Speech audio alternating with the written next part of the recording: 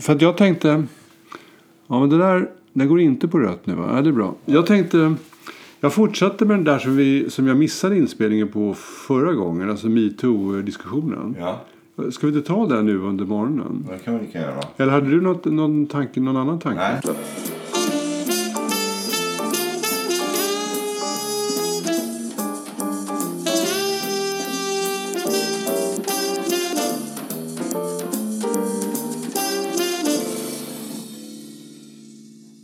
Jag måste säga, efter ytterligare en vecka när man har läst i pressen så är det ju mycket, mycket mer omfattande än vad jag kunde tro. Vi kan inte låta bli att säga att kanske även jag skulle säga sådär som en del lite korkade institutionschefer säger. Det hade jag ingen aning om.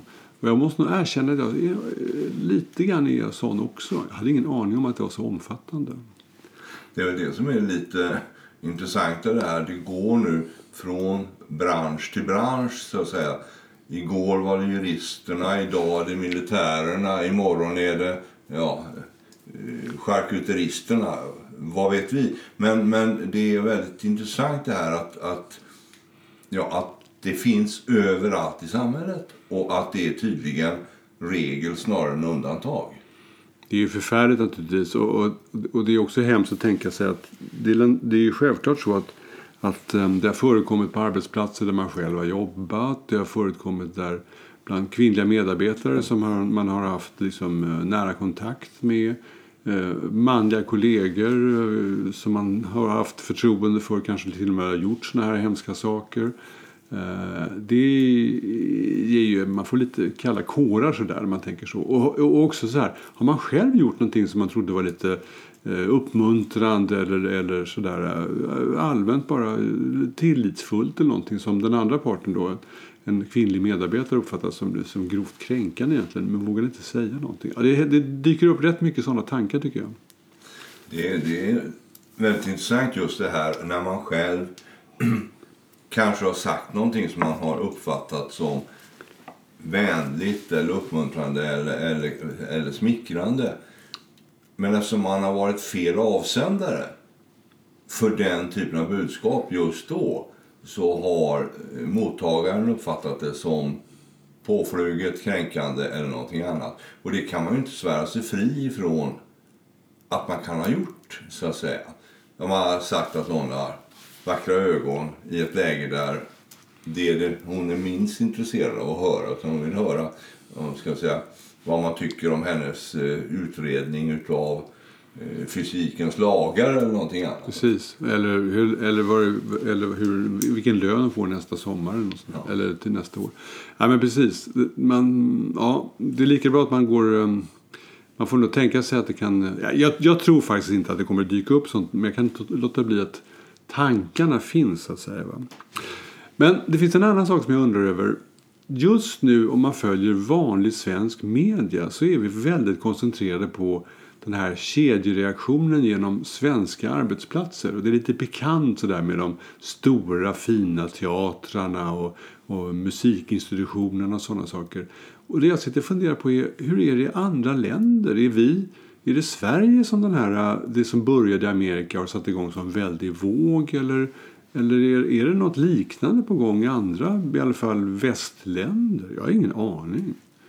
Det jag tycker man snappar upp när man tittar i internationella media är att det här förekommer och det rapporteras.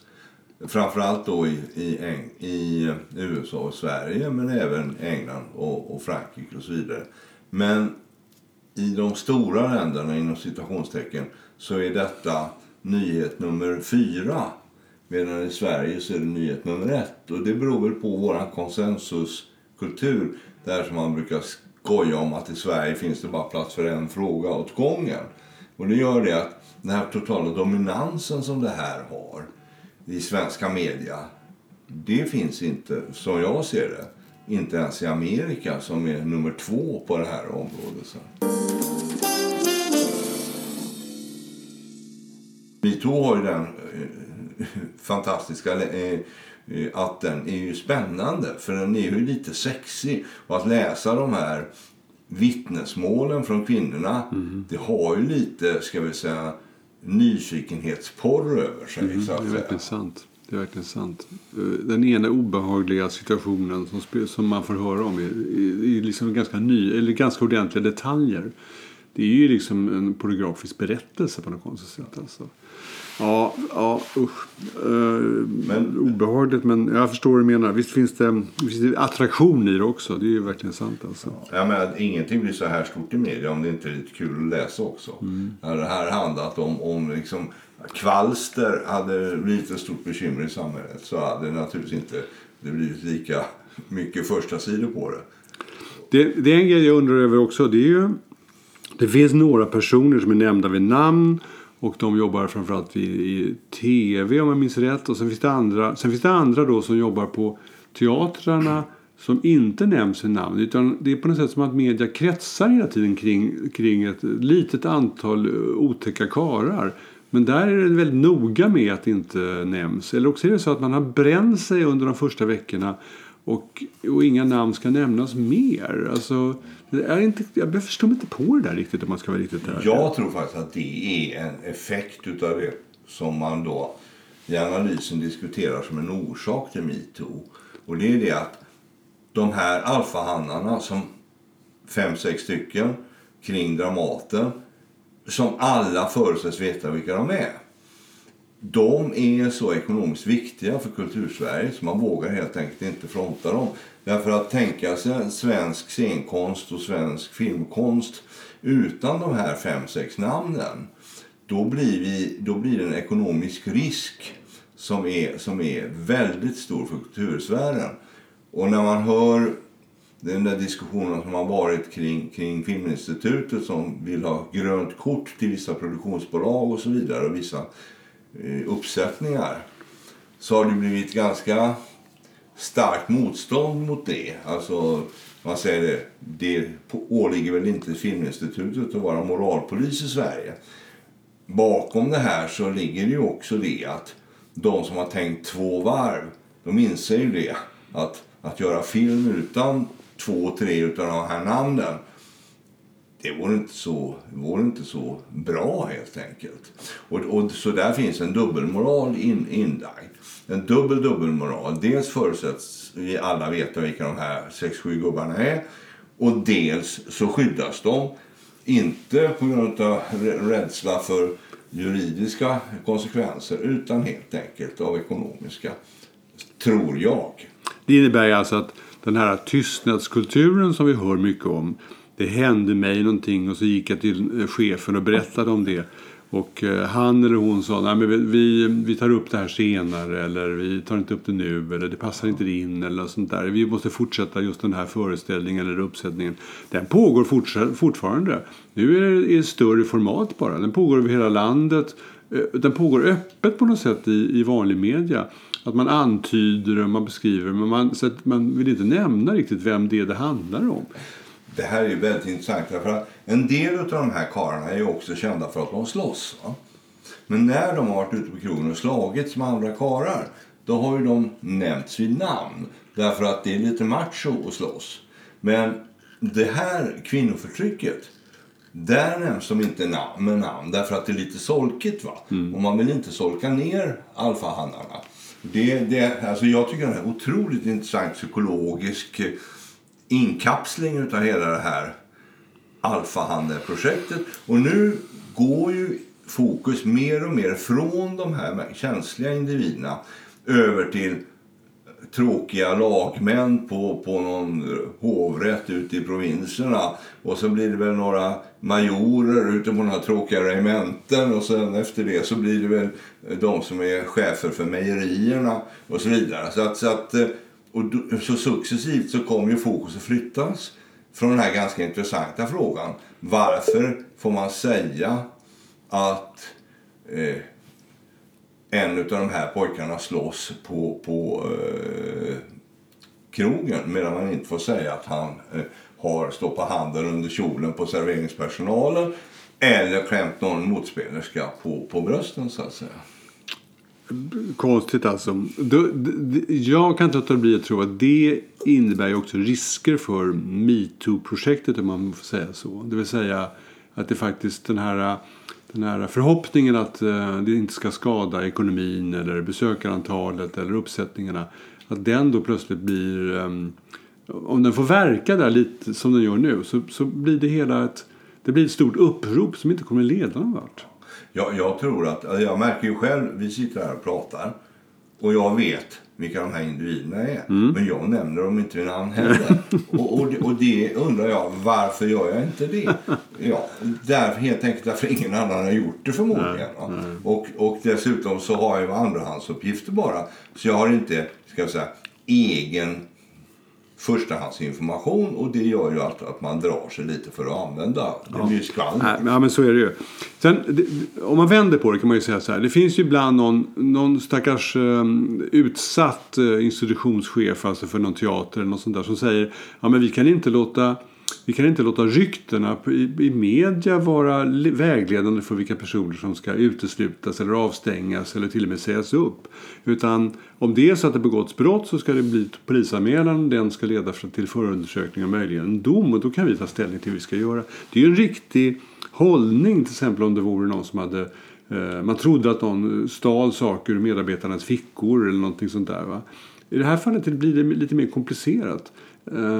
Och jag märker när jag läser det som försvar för att ingenting ändras alls på någon teater eller någon institution, så jag håller inte riktigt med om det. Alltså, kan man verkligen göra så? Kan man verkligen hävda att det här är, om det är ett brott begånget, så ska det lagföras ordentligt och sen får vi se vad domen leder till? Ja, riktigt så enkelt är det inte. Samtidigt kan jag också tycka att man får inte som chef låta ryktespridningen, bara för att den har blivit stor och i media, att den vägleder mig när det gäller hur jag ska hantera mina medarbetare. Om de ska få avsked plötsligt då, därför att det sprids så mycket konstiga rykten om dig. Det där är inte riktigt, det är inte heller hållbart. Nej, alltså det här ska ju hanteras enligt normal chefsordning. Alltså man kallar in X och så kallar han in Y, och så får man båda story. Och så talar man om för X att Y har uppfattat det här på det här sättet och det är oacceptabelt, så du får sluta med det. Och så säger X, men jag har inte alls gjort så. Och då säger man, det är mottaget budskap som gäller, så det är ju enkelt för dig. Då får du inte gjort så, du bara fortsätta låta bli och inte göra så att säga.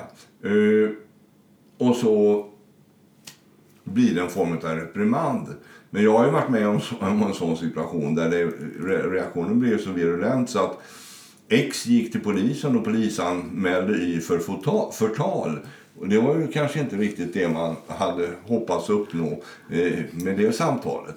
Sen lugnade det ner sig efter några dagar och så blev det en rimlig lösning på det. Men det här med avsänt och mottaget budskap är inte så lätt i alla sammanhang. Fruktansvärt svårt. Det måste vara någon ung kvinna som berättade om... Jo, det var nu. Det här var läkare på ett sjukhus, tror jag. Om hon var sköterska eller ung läkare, minns jag inte. Men hur som helst så uppfattade hon sig blivit antastad, kanske till och med våldtagen, eller i alla fall utsatt för ett våldtäktsförsök av en äldre manlig doktor.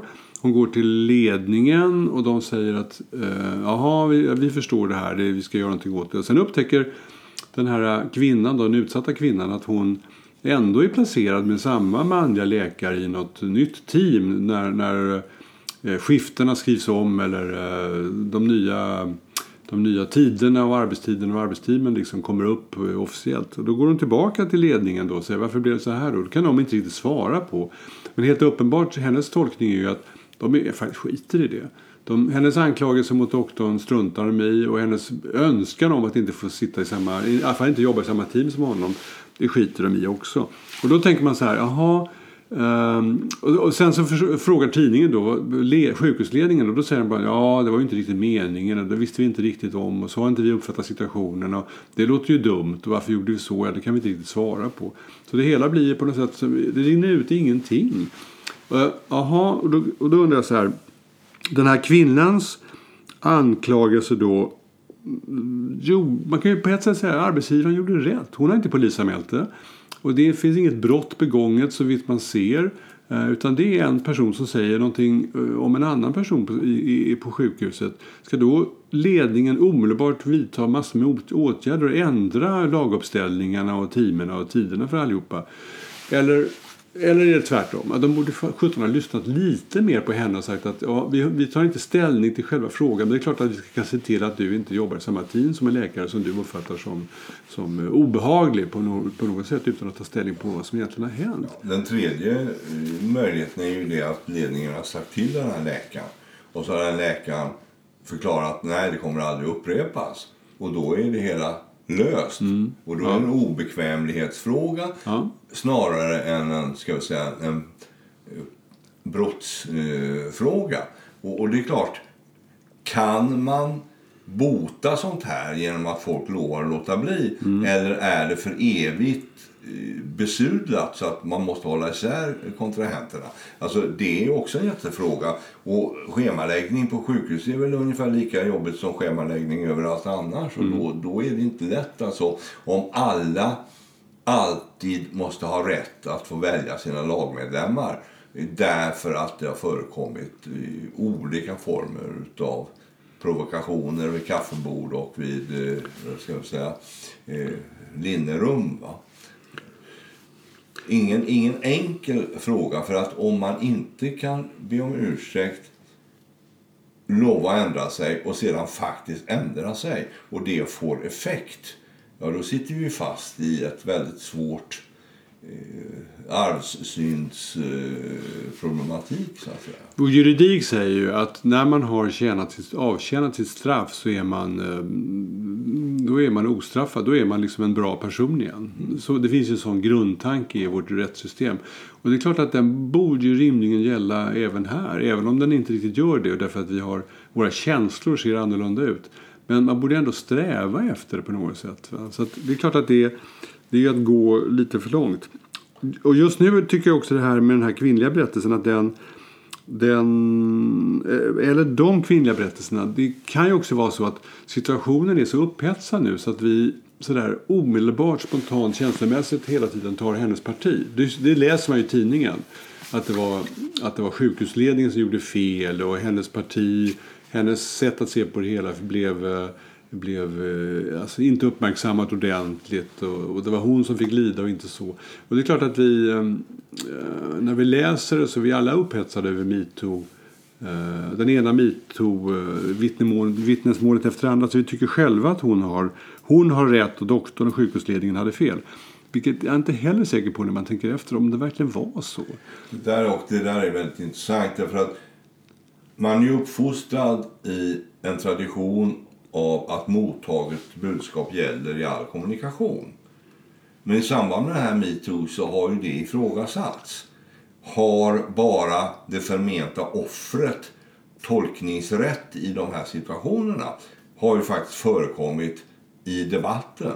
Alexander Bard, han tycker att vi är tokiga hela gänget som överhuvudtaget håller på med det här. Och därför att det går inte att sortera ut manligt, kvinnligt, mänskligt i den här typen av rubrikformer och i något slags allmänt upprop av metoo-karaktär så att säga. Och det är klart att min instinkt är ju det att mottaget budskap gäller. Och det tror jag faktiskt ganska djupt på. Men det är intressant att läsa de här inläggen som säger det att it takes two to tango så att säga.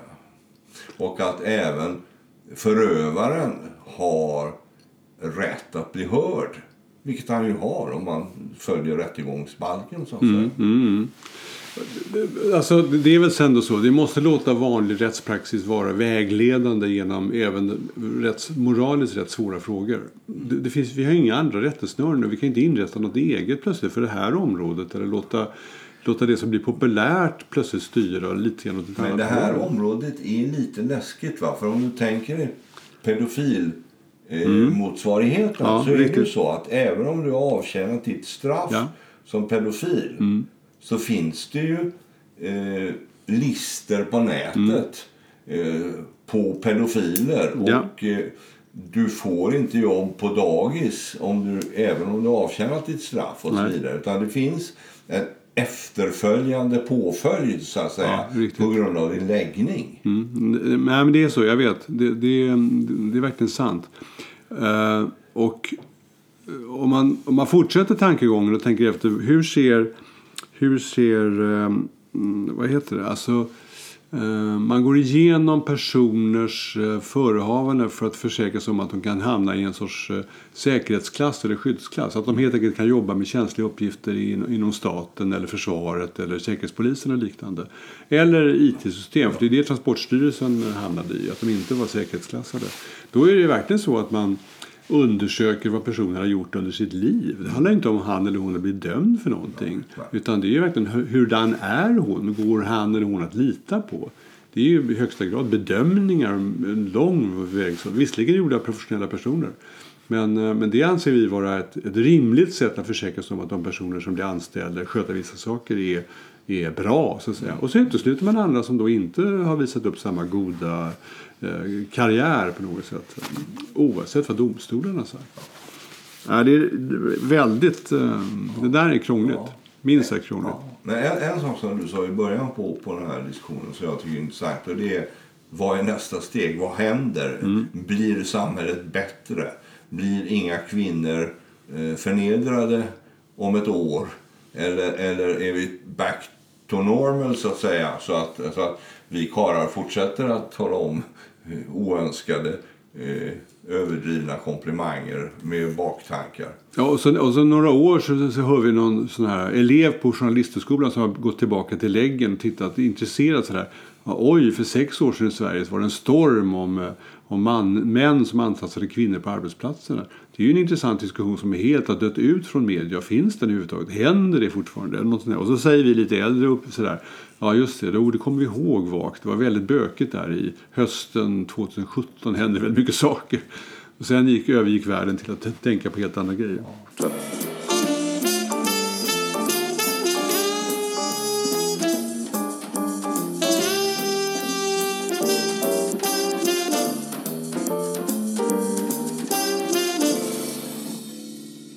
Men det är en sak som vi har berört.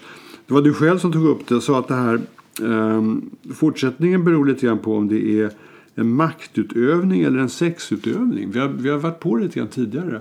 Och att du menar att det skulle bero av det. Alltså, du får nog förklara det själv. När du ställer den frågan och jag funderar över den, blir det bättre om ett år?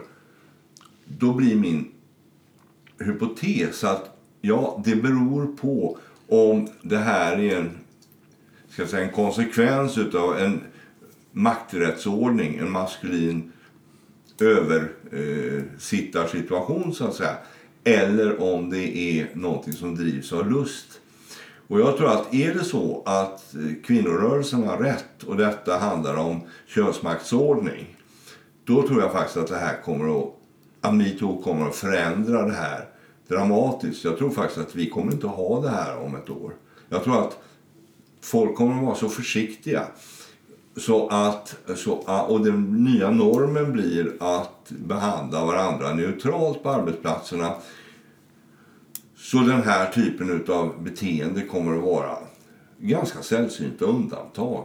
Kanske när några är fulla på en firmafest och sådär. Men bortsett från det, borta.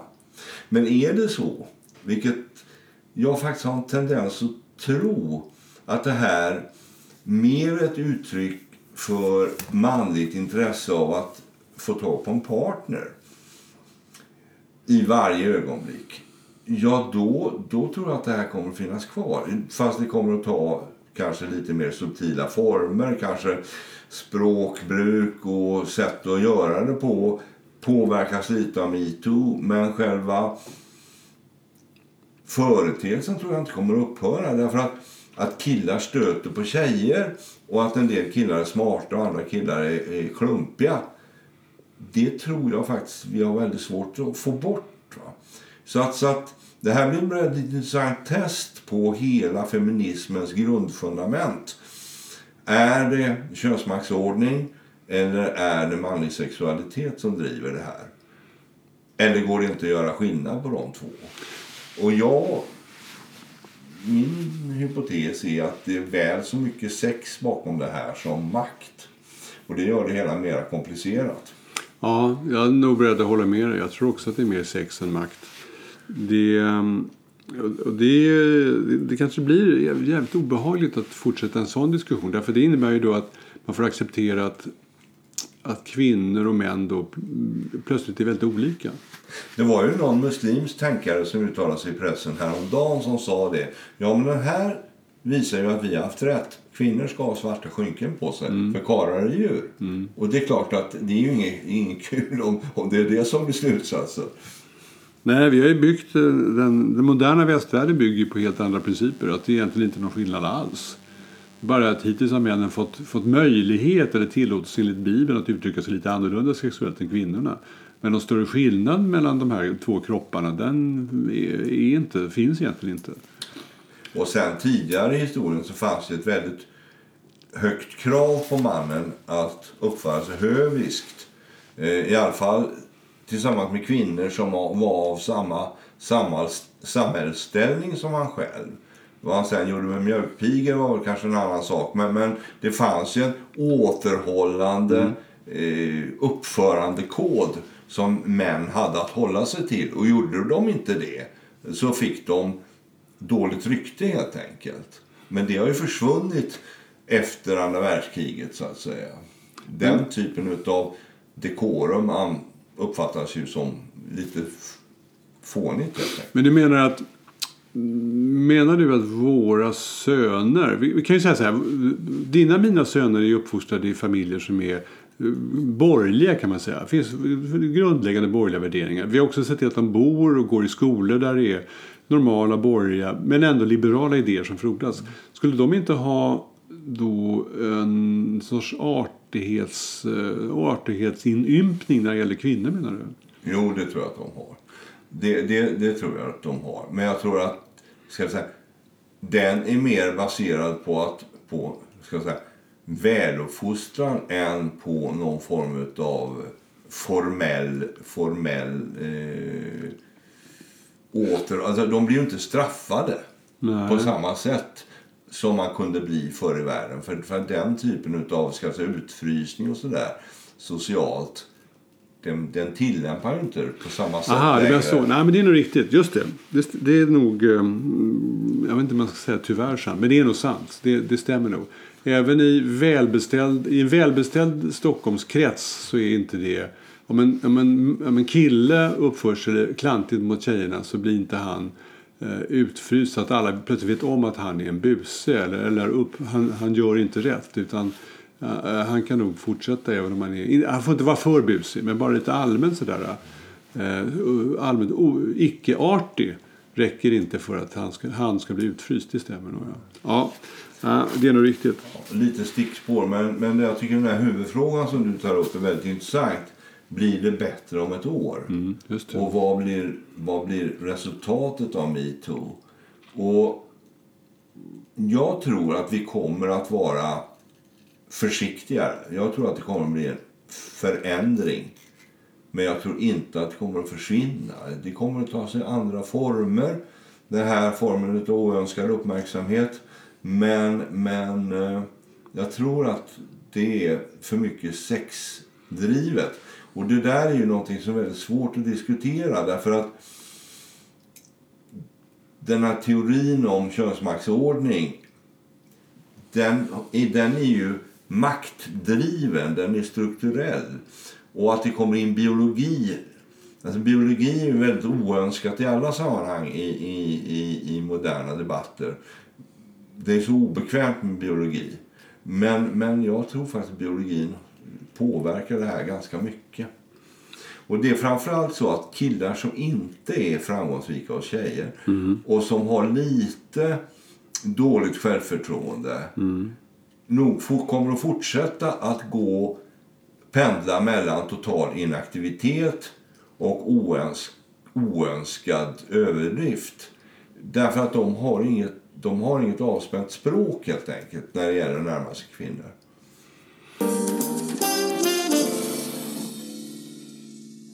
Krångligt. Jobbigt tycker jag. Jag vågar inte säga vad jag tror egentligen. Jag har faktiskt ingen aning. Men det ligger mycket i det du säger.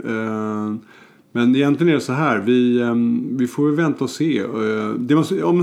Det man skulle önska är ju naturligtvis att det som händer nu sätter igång någon form av social process eller långsam förändring eller någonting sånt där.